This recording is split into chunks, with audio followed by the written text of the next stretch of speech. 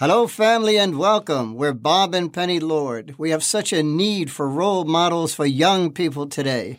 The saint about whom we will be talking to you today is just such a perfect role model for the youth. His name is St. Aloysius Gonzaga, patron saint of Catholic youth. St. Aloysius, or Luigi Gonzaga as he was baptized, was born on March the 9th, 1568, in a castle in Lombardy, Italy, into a family of wealth and position. He was the oldest son of Don Ferrante, the Marquis of Castiglione, and Marta Tana Santana, who, as a part of the royal court of Philip II of Spain, was Lady of Honor to the Queen. Not only did his mother have a highly esteemed honor, his father had a prestigious position in the court as well. So baby Luigi was born into the velvets and purples of his century. He came from a people who had resisted the Holocaust of Lutheranism and Calvinism that had swallowed up whole nations in the northern part of Europe. The Spaniards held fast to their faith, even after almost 700 years of domination by the Moors, when uttering the name of Jesus and worshiping in the Catholic Church was punishable by death.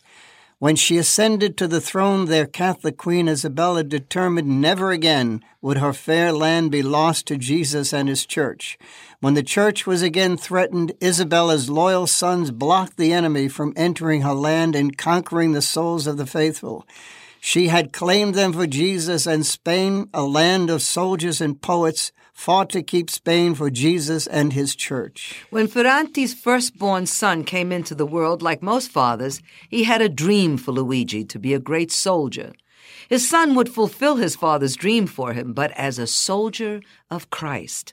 Ferrante began executing his plan when at age 4, he started his son off with a miniature battlefield, equipped with a set of tiny soldiers, scale-model guns, and all forms of battle regalia, all in minuscule dimensions. Then at 5 years old, his father took him to Casal Maggiore, where 3,000 men were being trained to join a Spanish expedition.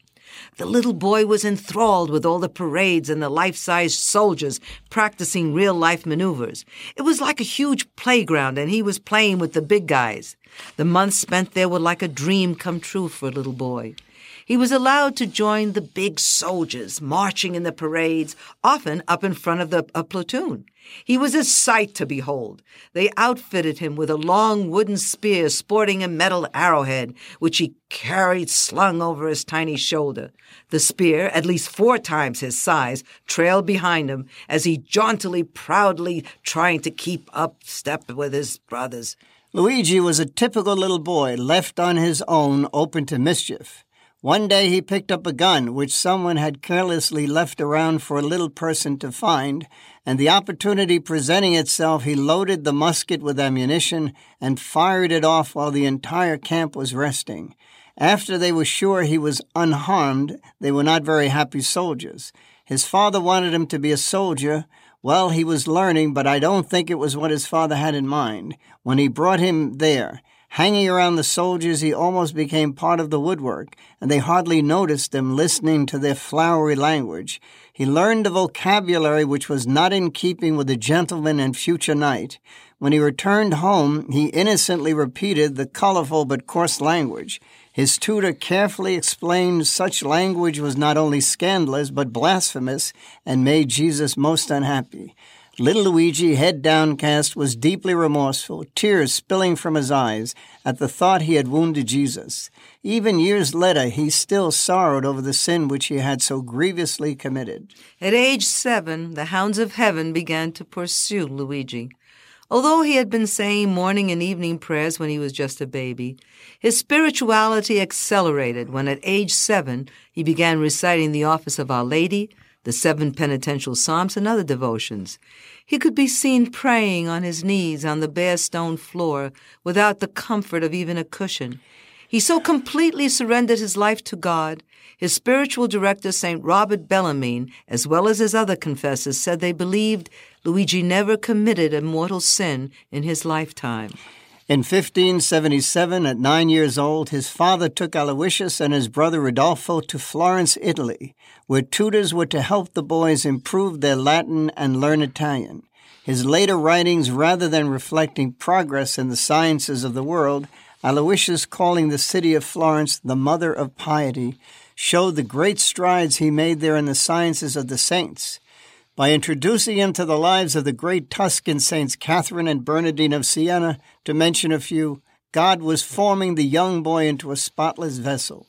Florence has always been a city of great contrasts, as Aloysius would soon discover. As son of a nobleman, he was required to appear at the Grand Duke's court frequently.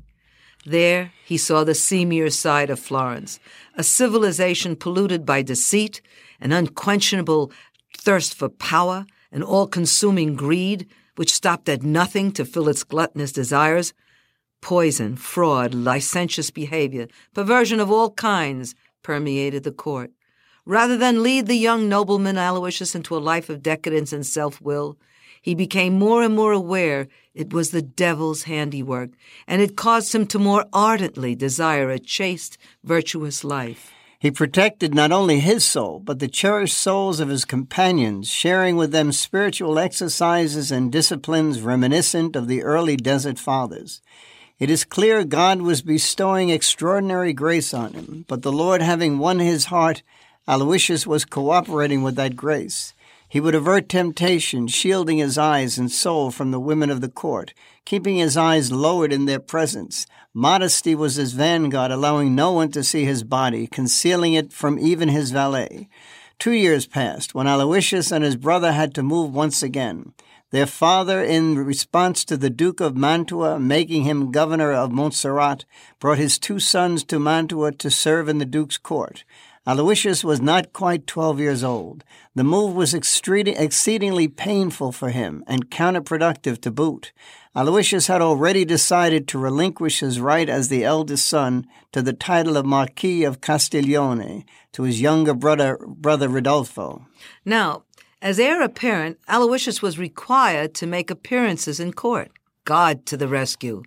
Aloysius was debilitated by a diseased kidney and had to curtail his activities.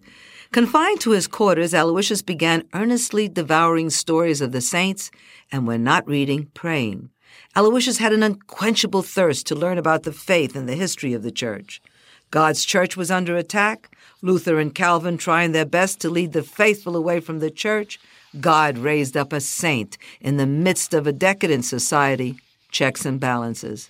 Aloysius became interested in the Jesuits. A book he had been reading told of the evangelization brave Jesuit missionaries were doing in India. This burned Aloysius' heart. He could think of nothing but becoming a Jesuit missionary, leaving for India and working toward the conversion of unbelievers to Jesus and the Catholic Church. Waiting upon the Lord to send him to India, in preparation for his ministry in India, he spent his summer months and holidays teaching catechism to the poor children of Castiglione. Then, summer over, Aloysius would spend his winters in Casale Monferrato, going from one church to another, borrowing spirituality from both the Capuchins and the Barnabites. He began to practice the ascetic life of a monk. He fasted 3 times a week solely on bread and water. He flagellated himself with a whip. He would rise at midnight and pray on the stone floor. Even in the sweltering days of summer, the rooms in castles are cold and damp. Aloysius would not permit a fire to warm his room, no matter how cold it was. 1581, Aloysius' father was called by the crown to accompany the Empress Maria of Austria from Bohemia to Spain. When they arrived in Spain, Aloysius had to face another crisis. He and brother Ridolfo were selected to serve as pages to the Prince of Asturias. Although his heart was elsewhere, out of obedience to his father and loyalty to the emperor, Aloysius tirelessly cared for the young prince, helping him with his studies and addressing his every need. His faithful allegiance to his appointed task did not take away from Aloysius' commitment to saying his prayers, though. His usual spiritual exercises entailed hours. Aloysius had to be satisfied with the menial hour available to him for his daily meditation. But to meditate 1 hour without distraction, which was his goal, required hours of soulful preparation. Because of this, he appeared solemn and introspective. His mind seemed to be elsewhere. The other members of the court began to whisper about Aloysius. They started to make fun of him, say he wasn't human, and if he was not quite all there. It was time to break it to his parents that he desired to become a Jesuit. He thought it best to tell his mother, then she could tactfully discuss it with his father. He had no problem with his mother, who immediately gave her consent. Now it was time for his father. His mother barely finished her sentence when his father blew. His temper overriding his good judgment, he fumed, he ranted, he raved, and then he threatened to have Aloysius whipped. It was hard for him to understand why a young man of privilege with a promising career ahead of him wanted to give it all up to become a missionary. However, friends of his at court who had noticed Aloysius' reserved, prayerful demeanor convinced Don Ferrante of the boy's sincerity. His father reluctantly gave his consent on the provision he would wait until his obligation at the court was completed. It was obvious Don Ferrante was playing for time, but time was to run out. The young prince died. The two brothers were released from their duties. Their 2-year stay in Spain over, the family left for Italy. July 1584.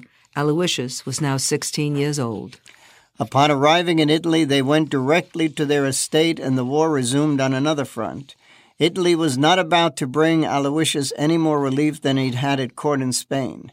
His relatives, including the Duke of Mantua, joined in siding with his father to oppose vehemently the young Aloysius' aspirations to become a Jesuit. They called in reinforcements. Prominent clergy and distinguished laity took turns arguing, then pleading, cajoling, then attacking. Reasoning turned into threat-making, all to no avail. Aloysius was resolute in his desire to become a Jesuit. Don Ferrante left no stone unturned. He was fighting for what he felt was his son's best interest. Ferrante's God was one of position and power. How could he understand his son's God, who chose to be born of little estate and die for the sins of the world? A new plan. Send Aloysius to all the kings of northern Italy. His father was sure this would change Aloysius' mind. That failing, he insisted he accept different secular positions. Surely that would pique his interest, and he would forget the whole foolish idea. But to his father's consternation, Aloysius was more adamant than ever to follow his star to Jesus through the Jesuits. Each day began with hope, only to end with disappointment. One day his father would give his consent, the next day he would take it back. This went on and on until the emperor sent a delegation with his edict that the right of succession to the seat of the Marquis of Castiglione had been transferred to Aloysius' younger brother Ridolfo. Finally realizing all opposition was futile, his father gave his consent. At last, his parents having blessed him, Aloysius departed for Rome and his dream. At last, on November the 25th, 1585, now 18 years old, Aloysius entered the Jesuit novitiate house of Sant'Andrea. Settled in his tiny cell, he could be heard ecstatically exclaiming, "This is my rest for ever and ever. Here I dwell, for I have chosen it." 6 weeks passed when his joy was turned to grief mixed with bliss. His father died, but not before having completely turned his life around. He called for a priest and was given the last rites of the church. His eldest son had relinquished claim in this world for service to his heavenly King and life eternal in his kingdom. Aloysius had refused a golden crown on earth, and God gave him the most precious crown, adorned with priceless stones and diamonds, the souls, including his father's, saved through his sacrifice and example. The sign of a saint is not the gifts bestowed upon him, like bilocation, ecstasy, the stigmata, reading men's souls, heavenly fragrance, and others. They are simply gifts from the Lord. It is the living out of a virtuous life in keeping with one's vocation. One of the greatest signs of sainthood is obedience. Spent the 2 years following his entrance into the novitiate, obeying even when he found it a hardship. His superiors, in an attempt to restore him to good health, required he have some form of recreation, curbing his fasting and making him eat more. Most trying of all, he was to try to divert his attention from the deeply spiritual. In this way, they hoped to prevent him from going into ecstasy. Forbidden to pray or meditate except at designated times, he was to train his mind to refrain from dwelling on the treasures of heaven. This was the most difficult act of obedience, for Aloysius' heart, already yearning for what lay ahead for him, with the Father. He had joined the novitiate to live a life centered on the Lord and future life with him, and he was being asked to limit his thinking of him. It didn't make sense. By this sacrifice, was God asking him to be there to do his will and to die to Aloysius' will? But how would he know the Father's will? Obey his superiors, even when he was not in agreement, especially when he was not in agreement. In the lives of the saints, we find God saying, in obeying our superiors, we are obeying him and doing his will. Aloysius made every action a prayer. Coming from the aristocracy, he was fully aware he was not proficient in physical labor of any kind. He had been trained to be a knight, not a peasant. But this is what he chose to do. The more humble the assignment, the more subservient the job, the more physically and demeaning the work, the happier he was. As with Saints Anthony of Padua and Teresa of Avila, he found God among the pots and pans. He loved to work in the kitchen, washing dishes and cleaning up after others. He genuinely performed all the servile duties allowed him with excitement. What the world judged menial, he found meaningful. One day, at a novitiate in Milan, as he was praying, he had a vision revealing he would not be on earth much longer. This filled his heart with unfathomable joy, and from that time he had only one focus, to prepare for things above. He more and more separated himself from the distractions of the world. His superiors saw his health getting progressively worse, his strength ebbing out of him. The weather in Milan tended to be harsh in the winter. In Rome, the climate was temperate and consequently more agreeable to his health. It was decided that Aloysius would go there to complete his studies in theology. Upon arrival, he managed to choose the most austere nick in the house, a room in the attic. A tiny window in the roof of his room provided the only light, which at rare intervals cut through the darkness to brighten his little cubbyhole. His simple furnishings consisted of a bed, a chair, and a stool upon which he placed his books. But to him, this was more splendid than the most magnificently adorned room in the palaces where he had lived. Here he and the Lord could communicate undisturbed. The other seminarians commented they could see him deeply absorbed, meditating. He seemed oblivious of his surroundings at school, and when walking in the corridors of the cloister, he would become so deeply contemplative he would often be seen going into ecstasy at the most unlikely places at the most unlikely times. It could be at dinner or during his strictly prescribed recreation time. Lost in prayer, unaware of his surroundings, the noise, the other students, he would be deeply immersed in some sort of dialogue with another people in another world, ecstasy. Even when the other seminarians called to him, shouting that recreation time was over and they had to go back to class, he did not acknowledge them. Restricted to the amount of time he could spend contemplating God, as it would bring him into a state of ecstasy and further weaken his health, whatever time he did have was filled with unsurpassable joy. He so longed to be united with Jesus in heaven. He would get lost in ecstasy. As with other saints, just the thought of the Lord, the mere mention of his name, would lead him to contemplate the Lord he would someday, the one he would behold on his beatific vision. And that was enough to have him to go into ecstasy. His superiors tried to restrain him, but that failing, all they could do was pray the Lord would keep this little future saint in their midst a little longer. It was 1591. Luther and Calvin had swept Europe with their heresies, cutting away at the very heart of the faithful, causing division. Mankind, confused, started to turn away from God. Then a plague broke out. An epidemic spread until it reached and ravaged Rome. No one was excused from its tentacles of pain and misery, the dead piling high in the streets, with barely enough well people who would dare take them away. Loved ones, often frightened of catching the dreaded disease, left the ill to die, uncared for, alone. The Jesuits opened a hospital to tend the sick.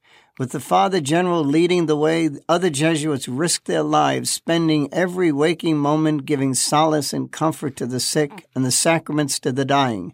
Aloysius begged and was reluctantly given permission to work alongside his fellow Jesuits. He went among the ill, bathing them with love and compassion.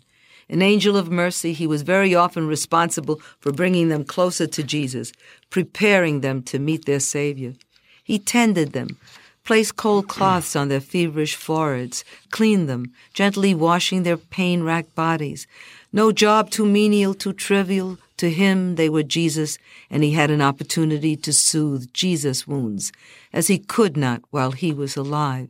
In this way, by soothing their wounds, these, the least of his children, he was, in his way, soothing the wounds of his Lord. Jesuits, aiding the sick and dying, fell victims to the plague, and Aloysius, nursing them, caught the death-threatening disease. Aloysius, believing that this was the end, was filled with joy.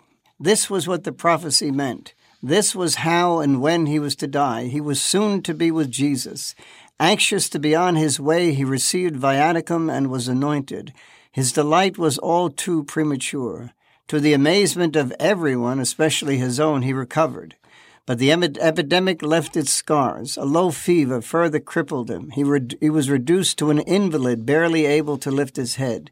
He went from bad to worse. He was confined to his bed. At night, when he could muster enough strength, he would rise from bed and worship his Lord on the crucifix. He would painfully shuffle from holy picture to holy picture, kissing our Blessed Mother, all the angels and the saints depicted. Then, braced between the bed and the wall, he knelt and prayed for as long as his strength held up. Paradise's dream, he humbly asked his confessor and spiritual director if it was possible that anyone could go directly to God in heaven without passing through purgatory. St. Robert Bellarmine assured him it was not only possible, but knowing him the way that he did, it was altogether feasible Aloysius would receive that grace from God. With that, Aloysius fell into a deep ecstasy that lasted through the night.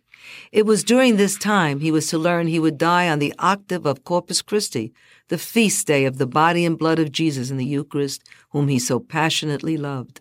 On each of the 8 days, Aloysius intoned the Te Deum in thanksgiving for the Lord, for deeming it his will that Aloysius would soon see him. Those with him would at times hear him recite, "I rejoiced when they said to me, 'We will go into the house of the Lord.'" At other times he would say, "We are going gladly, gladly." On the 8th day of the octave, he looked so much better, they spoke of sending him to the town of Frascati. Aloysius joyfully greeted him with, "We are going, Father, we are going," to which the provincial asked, "Where?" Aloysius replied, "To heaven." The provincial, seeing the great improvement in Aloysius, said, "Listen to the young man. He speaks of going to heaven as we speak of going to Frascati." Evening came. As Aloysius was looking so well and definitely out of danger, they left him with just a couple of Jesuits. All the rest were relieved of their watch and sent to bed. But at Aloysius' insistence, St. Robert Bellarmine intoned the prayers for the dying. The little soldier of Christ lay still, breaking the silence with his occasional whispering, "Into thy hands." No one believed he was dying until he suddenly turned for the worst. It was between 11 and 12 o'clock at night when they noticed his labored breathing. He began to seek deeper and deeper into the world he so often spoke of. His earthly strength giving out to new promise and heavenly power, he began to breathe his last. His eyes fixed on the crucifix he so loved, he called out, "Jesus." And at midnight, the evening of June the 20th, the boy who traded the riches of this world for those of the next went home. He was 23 years old. Miracles began to happen immediately. In so short a time, of the virtue and piety, the holiness of this young man who lived his life with an eye on eternity spread to all parts of Italy, the rest of Europe, and then across the sea to the United States. Living a holy life on earth, he received the key to eternal life with his Savior. He was proclaimed a saint by Benedict XIII on December the 31st, 1726, named Protector of Catholic Students of the entire world. And then, on November the 22nd, 1729, and in 1926, Pope Pius XI declared him patron saint of the youth of the world. We are in the days of great saints and deadly sinners. Live your life with your eyes on Jesus, and he will lead you to sainthood and home. Cast your lot with the enemy of God with his false, fleeting promises, and he will not only betray you on earth, he will drag you down with him to the bowels of hell. Saints like St. Aloysius made a choice in life while very young. He chose the crown awaiting him in heaven rather than the temporary crown on earth which will tarnish. Look in the mirror. What do you see? Is that the one you want to stand before our precious Lord who loved you so much? When asked, "How much do you love me?" opened his arms wide on the cross and said this much, "We love you. You can be a saint." In these times, when it seems as if all is lost, God is also once again raising up saints. As Louis Marie de Montfort said, saints unsurpassed at any time in our history. Parents, we need role models for our young people. We must give them role models to combat those that the world is giving them.